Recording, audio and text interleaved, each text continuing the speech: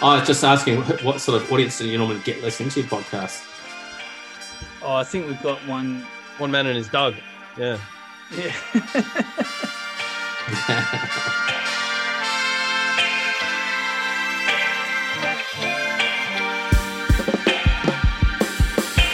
You are listening to The Learning Factory. Please develop a range of feasible excuses for listening.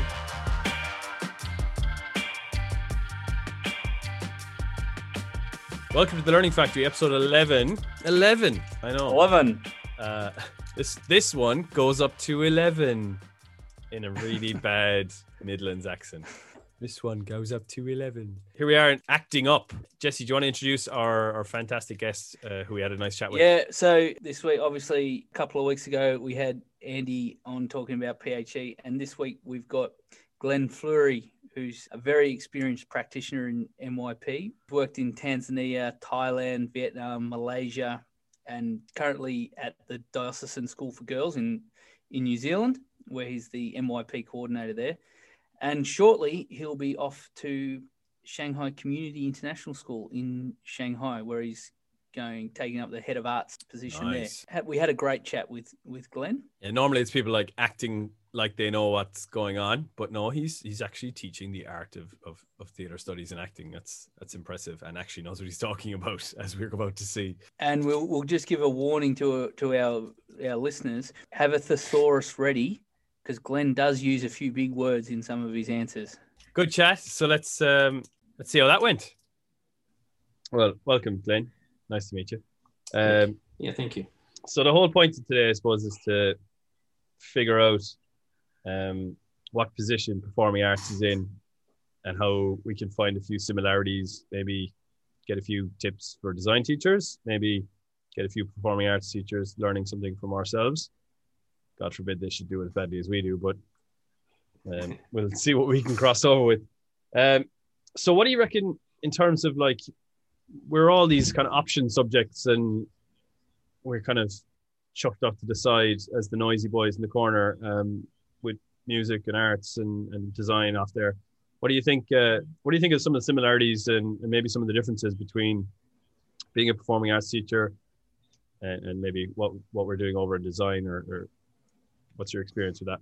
Yeah, I think back in the good old days of the MIP, when I first came across it in about 2002, I think, when we were at NIST in Bangkok, we had a much more clear sense, I think, in terms of the similarities between us and the design faculty, in that you guys obviously had the design cycle, and back in the day we used to have the creative cycle as well, which I don't know why they had the two things, because they looked pretty much the same to me, and apart from a few extra things chucked into the creative cycle, and that for whatever reason has disappeared out of the arts guides. But I think it's very much that same idea, is that we're both process-driven subjects, so we're more about skills and those kind of processes and that we go through, rather than the way we kind of approach things is probably quite similar in that way, that we look at a problem, or we look at a context or a provocation, and then we use that as a way to look at why we might generate art, whereas you might use that as a way to find a solution to a problem that's, in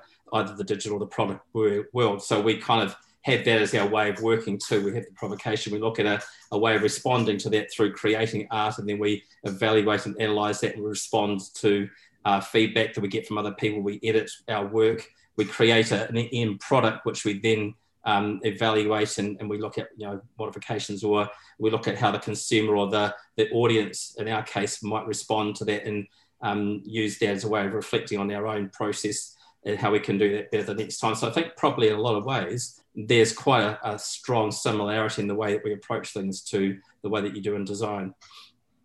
Yeah, one of the things that stood out for me there, as you were just saying it, you've got obviously the key element of performance there. I suppose in performing arts, that can often be sort of a one-off or a singular product that maybe is assessed on in an instance, rather than maybe for product design or something like that, where it's this continually this physical thing that's being built. So do you find that, well, first of all, is that a fair analogy? And secondly, how do you balance then the writing about performing arts as opposed to performing in performing arts, and when it's only this singular thing maybe you're building to, or maybe that's incorrect? Yeah, I think those are really interesting questions. The first part, I think that we probably do have a singular outcome, but I think that is more that the very fact that it is the fact that that's the only part that the consumer or the audience actually views, whereas from the musician or the artist, even the visual artist point of view, it's about crafting that. It's about a lot of pre-ideas that they might come up with. It's testing those ideas, whether it's a performance or a composition. It's kind of developing that over time with feedback, and then the end product is the part that the audience sees, but they don't see everything that's come up until that point where we get the product. So while it might be a one-off outcome, I guess in terms of a performance as such, a lot of it can have a lot of process that goes behind it. But in terms of the balance of writing and the artwork, look, I'm not going to tell you any lies. I would say that probably the majority of MYP arts teachers would say exactly the same thing, that the way that the current objectives and strands are worded, it probably alludes to the fact that a lot of it needs to be written down, which I think is a big problem in many ways for a practically based subject, that a lot of what we're doing seems to be about writing about art rather than creating, performing and reworking art. So I think that's kind of an issue. I understand kind of to a point why they've done that with the design of the MYP objectives and the strands, but I think it creates a bit of inequities, because you can get a lot of kids that are great at writing and absolutely crap at performing, who can achieve a lot better than kids that are the opposite. They're great performers and not so great at writing as creative and artistic people often aren't, and they don't achieve as well because of the way the objectives are structured. I think it's hard to do that and find that balance. My hope, and looking at sort of the development reports for the New Arts Guide, which is coming out in first time in 2022, I think it is, they've done some reasonable addressing of that problem. I think they've done quite a bit to balance it up. So I'm looking at the new strands for a start. They've reduced the number of strands, which is great, because I'd say, I mean, you guys have a pretty shitty job as well. I mean, you've got 4 strands in all 4 of your objectives. So to try and cover that twice in a year, that's a mission and a half to try and do that without a feeling of over-assessing kids. So in the New Arts Guide, they've got each objective has 2 strands, and that's it. And they've probably balanced it up so it's got more of a 50-50 feel. So 50% is probably more writing, and then 50% is more creating and performing. And they've also split the B and C. They've rechanged them so that B and C is going to have objectives and strands that are just for performing arts, and the others are just for visual arts. So they're kind of separating that out a little bit, sort of distinguishing between the two, which I think is a really good move. So it'll be interesting to see how that feels when it comes out. Cool. Well, you're answering all the questions before I even asked them, Glenn. Sorry, mate. You've prepared extremely well. So of the strands, so like the strands that are currently there and obviously the ones that are in place, did they get rid of the shit ones you don't like, or did they keep some of those? And what are they? I think they've done. I mean, they've really, really significantly changed them. So, for example, our A objective is knowing and understanding. That's now been changed into investigating. So a lot of what A, with the knowledge and understanding, tends to force teachers into doing things like learning vocabulary or doing little mini research things or case studies into a practitioner and things like that. And while that still seems to be present in the new objectives, I think it's more about linking it back to the statement of inquiry. So they're looking about, I guess, bringing back into the idea of what's the role of the statement of inquiry in your whole unit of work. Because oftentimes I think as teachers, we write these wonderfully crafted statements of inquiries, and we might flash them up the board at the beginning of the unit or whatever, and then they kind of fade off into the background and we never necessarily address them in any explicit way. So it seems to be that they're kind of gearing up with that. The B strand, as it is at the moment, I quite like that. I think that's probably, that's the part that's the most practical at the moment. So it's developing skills. And I think that one is one that allows students to they have to show their acquisition of skills, so how they've gained musical or dramatic or artistic skills, and then how they've demonstrated them. So that's the 2 strands, and they've pretty much kept that. So the new objective is called developing, but they've broken that into creating art and performing art. So they focus more on the specific nature of those 2 things. The C objectives, as they are at the moment, is think creatively. A couple of those strands are reasonably straightforward. One of them is kind of a little bit nebulous. So they've got a strand that talks about creating a coherent artistic intention. And I think when you think through and work through what that really is, it's about students kind of stating at the beginning, before they create the product, what is their creative ideas, what do they intend to do, what do they want to communicate to the audience, or what do they want them to think or feel, and putting that into some kind of statement, which is reasonably straightforward. And then exploring their ideas, which is the strand 3 of C, through to a point of realization. So essentially, how have they taken their intentions through to a finished product, and how did that change and why? The one that's a little bit nebulous in the middle is demonstrate a range and depth of creative thinking behaviours, which I kind of get the idea, but that's so broad and vague as to what creative thinking behaviours might be. I think probably a lot of teachers tend to shy away from that a bit. So now what they've got in the C is essentially one strand for either visual or performing arts, and that's basically present the realised performance to fulfil the intention. So that essentially captures both of the old strand 1 and 3 and just kind of smashes it into one strand. And I think that's actually a much better way to do it. And in the current strands for D, again, some really strange and quite hard to work out things. So they've got things like construct meaning and transfer to a new setting, or create an artistic response that intends to reflect or impact the world around them. So again, they're kind of quite almost social studies type things, where they're having to look at how does the artwork kind of interact with the world around them, or how does it transfer to other situations, which is fine. But again, kind of leads into a lot of written work. So now the D objective is just called evaluating. And essentially it's just looking at that idea of evaluating the extent that the artwork has fulfilled the artistic intention, which kind of links your B and your C strands together. So B, C, and D essentially could link together into some things you might put in the process journal in the written form, which reduces that, and then reflect on the development of themselves as artists. So that gets the nice kind of self-reflective part about how they're developing and growing as an artist. So I think from what I can see, they've kept the good parts, got rid of the things that are pretty hard to work out and vague.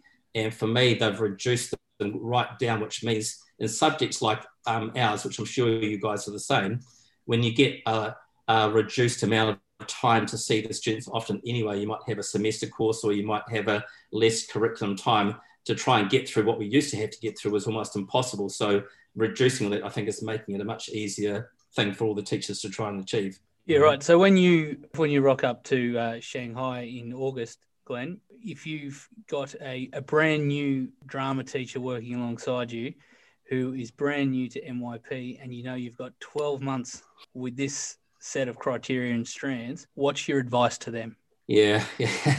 Look, I think the best thing to do is probably, and what I would say to teachers when we're in the Category 2 workshops, it's about the way you design your assessment tasks, and it's trying to find as many opportunities to couple as many of those strands together in one activity or one formative thing that you get the students to do or whatever as you can, or even in a summative, so that they've got less assessment events, if you want to call them that, rather than what a lot of teachers will try and do is work through those strands individually and try to find evidence for each one of those single things, when you can potentially set a task where a student might give a written or a video or a verbal response, where they can hit multiple strands of things. So, for example, I'm a lucky job for me. So for the first term, we're just about a quarter of the way through our school year, had 4 music classes on top of my coordination role. And then because our head of faculty in the arts has actually left and we've had a bit of a shuffle around, I've had to hand those 4 classes over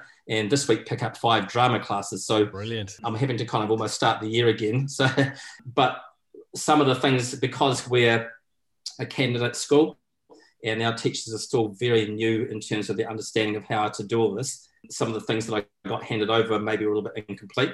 So I'm going back and trying to plug up some of the gaps. So, for example, a way to try and combine strands in one task, I'm getting the students to, in my next lesson, to create a 2-minute little tutorial YouTube clip where they have to demonstrate one of the drama conventions they learnt last term. So that's a practical demonstration of, and that would be B1 and 2. And also at the end of that, they then have to give a little, speech to camera in their group. Everyone has to speak so they can all show their understanding. They have to basically outline and define what the convention was to show their understanding, and also to be able to show how they might apply it. So in that, you're hitting A1, and there's probably some aspects of C and D that you're kind of picking up in that 1 2-minute little tutorial clip.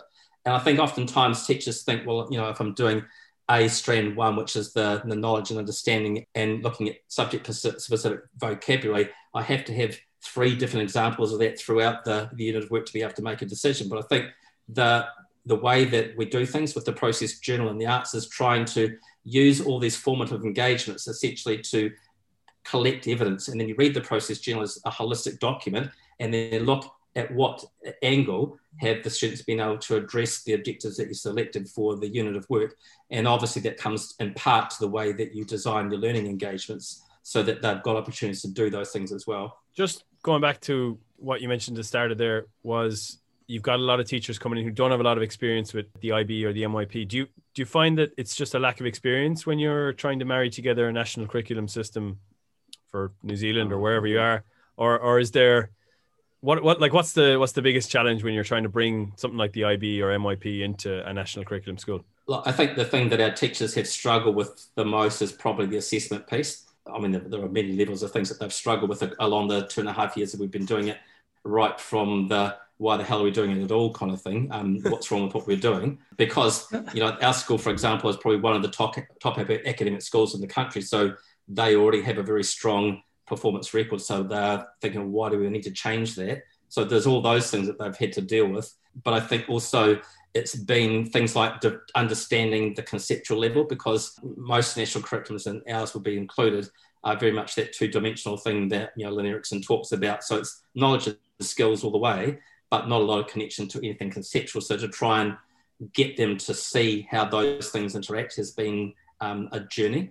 And we've done quite a lot of intentional PD with Rachel French. I'm not sure if you know her, but she essentially took over the business from Lynn Erickson and Lois Lanning, who are now in the 70s, and she sort of runs a lot of their workshops for them. And she also designed to go with that some stuff of her own. So she's got a whole thing on concept-based inquiry. So marrying the idea of conceptual instruction with inquiry learning and looking at strategies of how you can do that. So we've invested quite a lot in professional development with our staff to really bring them to the point where they're seeing how that looks.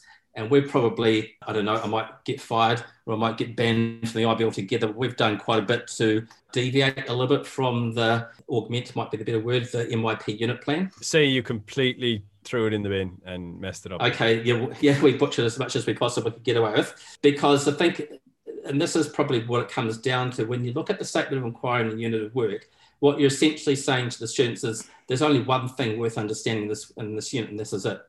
And I think in a lot of ways we're robbing our students of the opportunity to see that there's a lot of conceptual understandings in this unit of work that are worth approaching. And because of the way that we're forced to create statements of inquiries with relating to the key and related concepts in the global context to come up with this statement that most teachers don't understand, let alone students, it's so meta that and so kind of transdisciplinary almost in nature that it actually doesn't really allude to anything that's discipline based at all.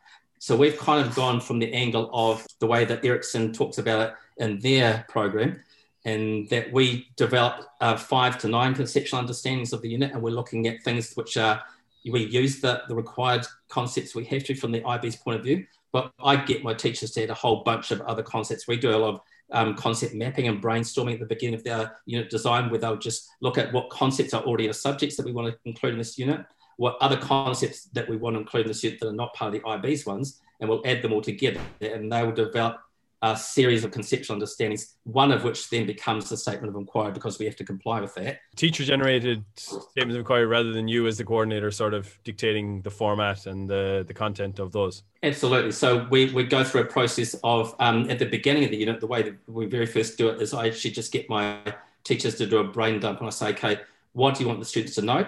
What do you want the students to do? And what conceptual understandings will that then form once you've done your concept mapping? And that's all generated by the teachers. But in the classroom, we're encouraging our teachers to use an inductive approach rather than deductive. So we are actively discouraging our teachers from putting the statement of inquiry on the board and any of the conceptual understandings, because we want to, through the learning engagements and through the inquiry, allow the students to engage with those conceptual ideas. And so we unpack what the concepts are, and we give them case studies where those concepts are evident, and practical examples where they can see them work. And then we work through a process of how to write those conceptual understandings in their own words. And if they don't come up with the exact wording that I've come up, it doesn't really matter. And we'll then help them to critique and talk about those understandings as to say whether they're true or not. And looking at those ideas of, is this a universal understanding? Is it across time and space and all those things that Erickson talks about?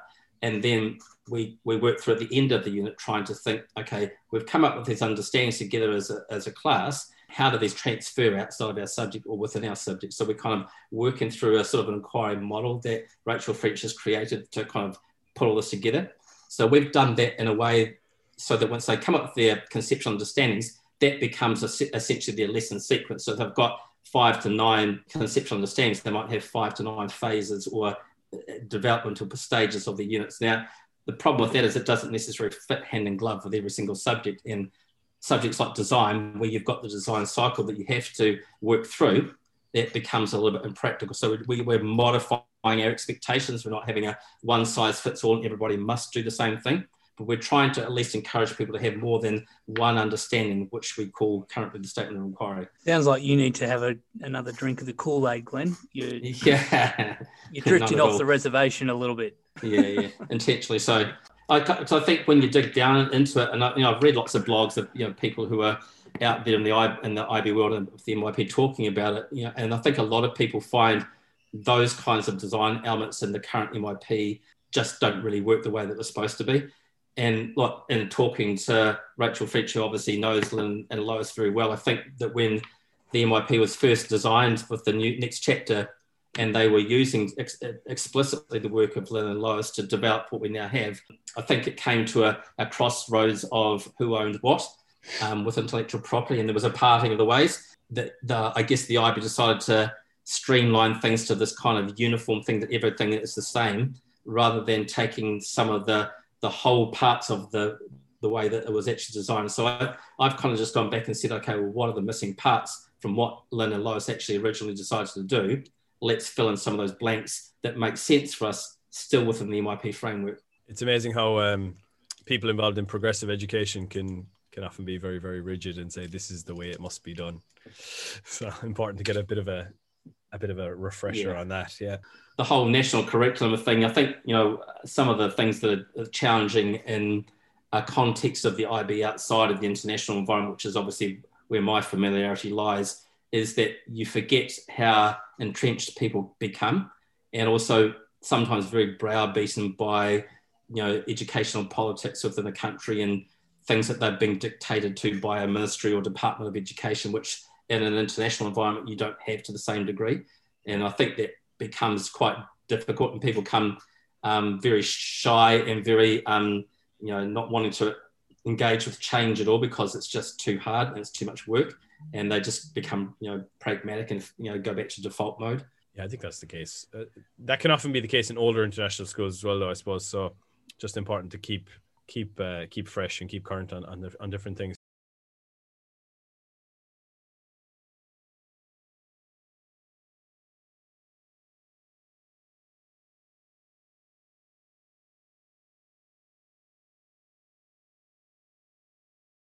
Please, yeah, that's what we need. Thanks. Imagine how stupid our audience are. Yeah.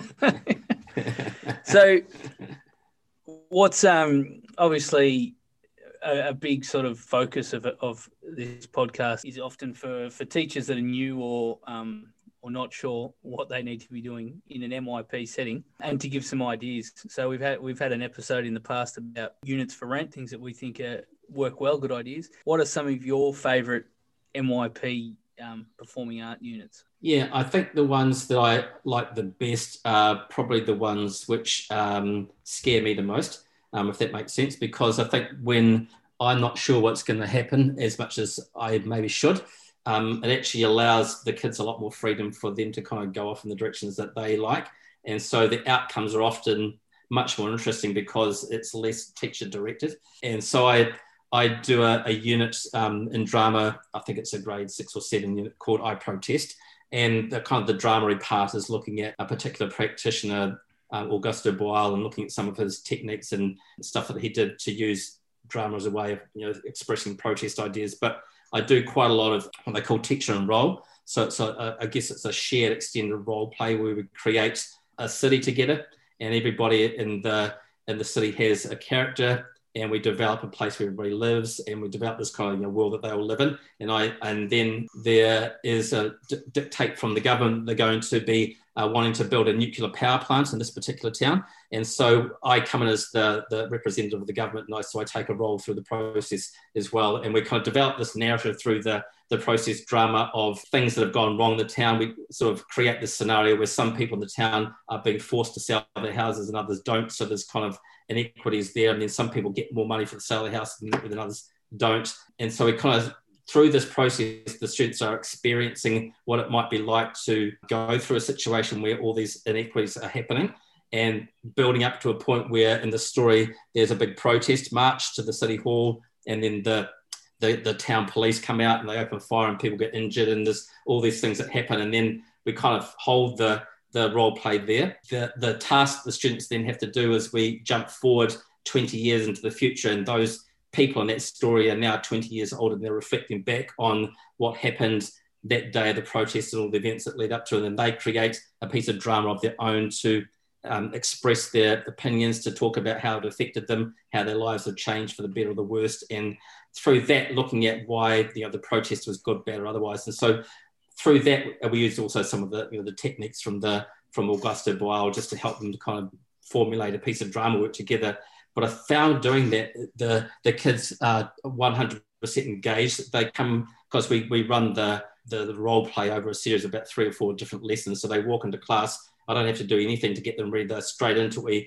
We set up the context of that day's events in the story, and then away they go. When they do the process journal, they're writing about the events as if they were that character in the story. So they're reflecting on the things as a character, but also as a drama student, and kind of just switching backwards and forwards between those two things. And I think what they end up doing is something that they achieve my drama requirements, I guess, if you want to put it that way, but actually something which is really engaging for them and something they've had a lot of opportunity to shape, because every time I do this with every different class, it's completely different because of the characters and the world that they create together. Yeah, I'd give you a tip though. Don't try that one at your school next year in Shanghai. It might be a bit too similar to some. You'll suddenly find the real police come through the door and shut the whole thing down. Yeah.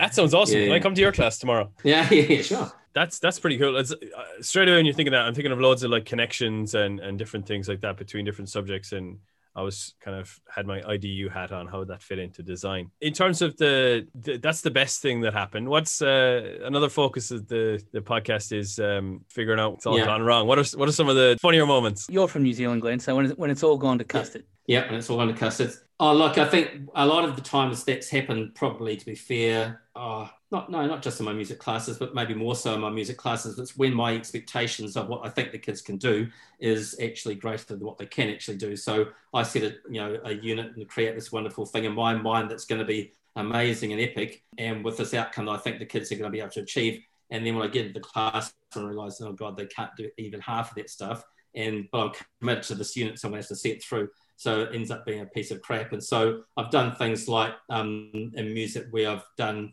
a lot of it's revolving around songwriting, which is actually a pretty hard thing to do anyway.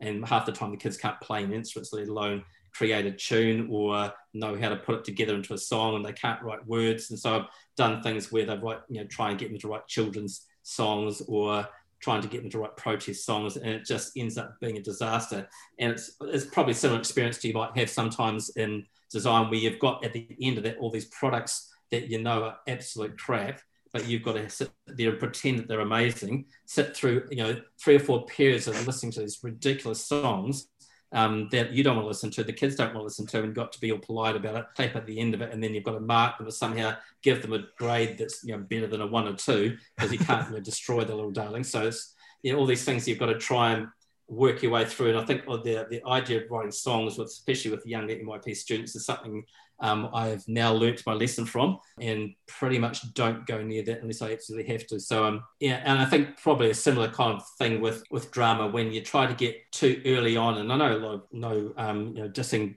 drama teachers too much, but some of them get all head up about the different practitioners that you should know in the different schools of thought of drama and the ways that people do things. But I think younger kids, especially in the MYP, don't care about any of that. They just want to come into class and have a bit of fun. So I think you've got to capture that. And I've done things where it's been really heavily scripted, or I've tried to bring in some of these processes from Stanislavski, and they don't even come and say the name, let alone care two hoops about his theories of the way that they're doing it. So I'm trying to sort of steer away from some of those things and really heavily scripted plays, because it ends up being really terrible, and most of the time they can't memorize the lines, and half the especially ESOL kids, they can't even say the words in English, let alone know what they're saying. So I've tried to steer away from too much scripted stuff with the younger kids as well, because I think that's more suited to when the kids have maybe got a bit older, or at least they're choosing the subject, which becomes an optional subject because they want to do it, or they've got some skill at doing it, rather than your general masses trying to wade through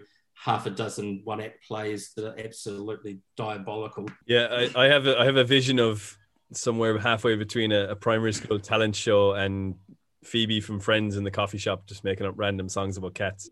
Yeah, smelly cat, yeah. What's your thoughts on the latest immediate implementation of the performing arts and visual arts, how schools no longer have to offer both, they can just go with one? Do you think you'll see, will there be an impact on particularly drama or music? Look, if I'm being really blunt, I think that's probably come from your American schools. And again, no disrespect for any North American trained teachers that might be listening to this, but the North American tradition of music in particular is quite different from what you might experience in the UK or Australia and New Zealand, where it's more of a general music program. So your average American music program is band and choir or orchestra, and they learn that instrument, and that's kind of, it's a real performance focus. So my gut feeling, although nobody says it out loud, is that the reason why they've given those options is so that schools can kind of continue down that route they want to, rather than having to do a visual and a performing art. I mean, I think it has benefits in some respects, because some schools just don't have the resources, especially national curriculum schools, I guess, to be able to run all of the arts programs that you might want to with a performing and a visual art. So I guess they maybe have to choose. But I think it becomes a little bit problematic, and that makes kids very narrow very early, and they're only getting one aspect or one particular perspective on the arts, and maybe it's limiting those kids that have some natural skills and abilities. And I guess schools will say, well, we don't need to do music or drama in school time, we can just do visual art because we're going to do the school production, which is great, but there's not a lot of actually explicit teaching going on there. That's just more the kids that are good at it get up and do it. Otherwise, you get all those kids that can't sing, you chuck them to the choir and you turn their music up really loud, and so you can't hear them.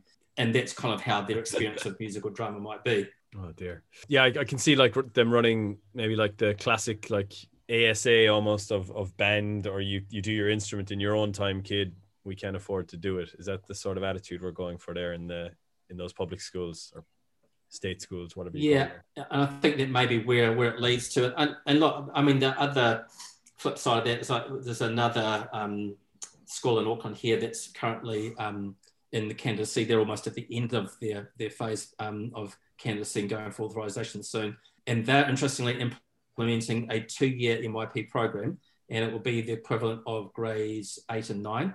That's just because of the way our silly school structure is in New Zealand. We have middle schools that last for only 2 years, and most, we call them intermediates, and they last for grade 6 and 7, and then students go off to high school after that. And so they're implementing an MYP program with the first 2 years of the high school, which is grade 8 and 9. The problem for them when it came to try and put visual art and performing arts together, it just messed up their entire timetable structure with the options, and it was going to have actually quite a negative impact on some of their other subjects, which were quite small in numbers anyway. And right. Because the kids were having to do a visual and a performing art. So for them, it was actually a huge relief. So I guess, in true IB style, I think they're creating an opportunity for it to be broad enough for everybody to engage with it. And then those schools that already do it, like the school I'm at now, we do 4 arts disciplines. So we do music, drama, dance, and visual art, and we won't change that at all. So I think schools that always do it will probably continue to do it. One more question here for you. So what's your top tip for a new teacher that's heading into the performing arts, whether they are going into a well-established school like you're in now, or if they're maybe going to a smaller international school where they're the only arts teacher there? What's your number one tip? I think what I've appreciated, and the IBN is obviously the ultimate of that. But I think networking is really important. I think it's important to realise wherever you are, you don't have to be a lone ranger, and it's important even if you're a well-established school like I am now. We're a pretty well-off school. We've got great programs that exist, or even if you're a solo practitioner in your department, it's really important to have other people that teach what you teach that you can talk about and network with. And I know from looking in workshops when I have all the arts teachers in the same room, it's for many of them, that's just almost like I can actually talk to someone that knows what the hell what I'm talking about. And I think they enjoy the 3 days more from just getting to talk to people that teach the same stuff and speak the same language as they speak in the art subjects than they do from any of the learning they get from me as the workshop leader. And to be honest, that's kind of what I like to create and promote a lot of in the workshops I run, just that networking and talking about things from a subject point of view. So I think that would be my top tip, is just there's lots of opportunities to do that, through the program communities, or find out what your local, IB or MYP or PYP or DP network is, and get involved, reach out to teachers as much as you can and just start to talk. And obviously with, technology now, with Zoom and all the rest of it, it's much easier to do that in a face-to-face kind of way rather than just emailing backwards and forwards or whatever it is. So I think that's probably my top tip. That's probably one of the things that I had benefited myself the most, particularly through the IBN network, just being able to meet with people that are like-minded, doing different things but the same things, and really being able to sort of have that great sort of discussion backwards and forwards. Sounds great. Well, thanks for coming on today, Glenn. It's been really good to have a chat about the performing arts and your lack of love for the Kool-Aid. Yeah. That's what we love to hear. Yep, absolutely. Time for me to go have something cold and brown. Thanks for that, Glenn, and we'll talk soon. That was a good chat. He knows what he's talking about. He probably knows more about MYP and performing arts than I will ever know about anything. He had some really good, I guess, thoughts about the new guide that's coming out for the arts in a couple of years, and where they're starting to consider about the differences between visual arts and the performing arts, and it is quite difficult to just have one set of criteria for those. So even the idea of like one size fits all, 4 criteria, 4 strands is starting to change, which is encouraging for us as well. See what happens with the new guide. That's right, where they've sort of come full circle, where 8 years ago they decided, bang, everything's going to go to 4-4. And now there's a few little changes. But I also like that what he was talking about not selling your soul to the MYB and sort of foregoing other things as well, but really taking the essence of what MYP is about, that whole conceptual understanding, and running with it, and not limiting it just to those 3 or 4 concepts that are linked to each subject area, but really utilizing as many as you think are appropriate for that particular unit. Yeah, you sometimes get in an international setting, you get people who are like, they're super into the IB because they're international and they kind of chose to be in there. But it might be refreshing in a way to have people who are in a national curriculum school and they're going, hold on, why are we doing this? And it forces you to take a look at, oh yeah, why are we doing this? And you can actually go, oh, here's the big conceptual stuff we're trying to do, not just here's the guide. Yeah, and that's it. That's what, and sometimes you need that, don't you? You need someone to come in because you just get yourself in a rhythm and you do it because that's the way we do it, sort of thing. So it is a good process to go through. And sometimes you might say, well, what we are doing is actually pretty cool.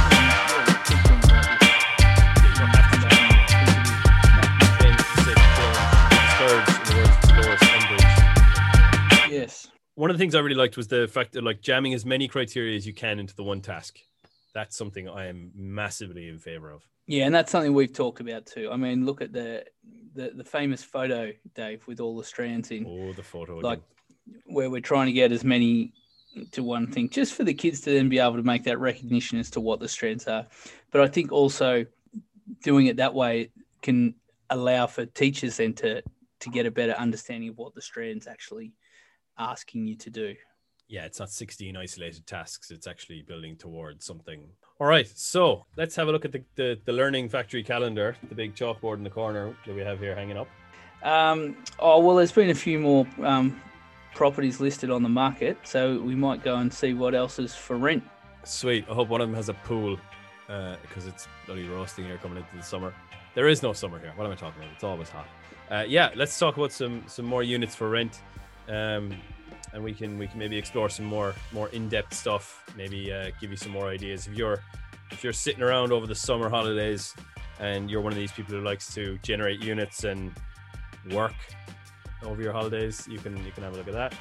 And we give you some things you can annoy your colleagues with, maybe some interdisciplinary units, etc. So tune in next week and we'll see what's on the market for that. Good. Happy days. See you later.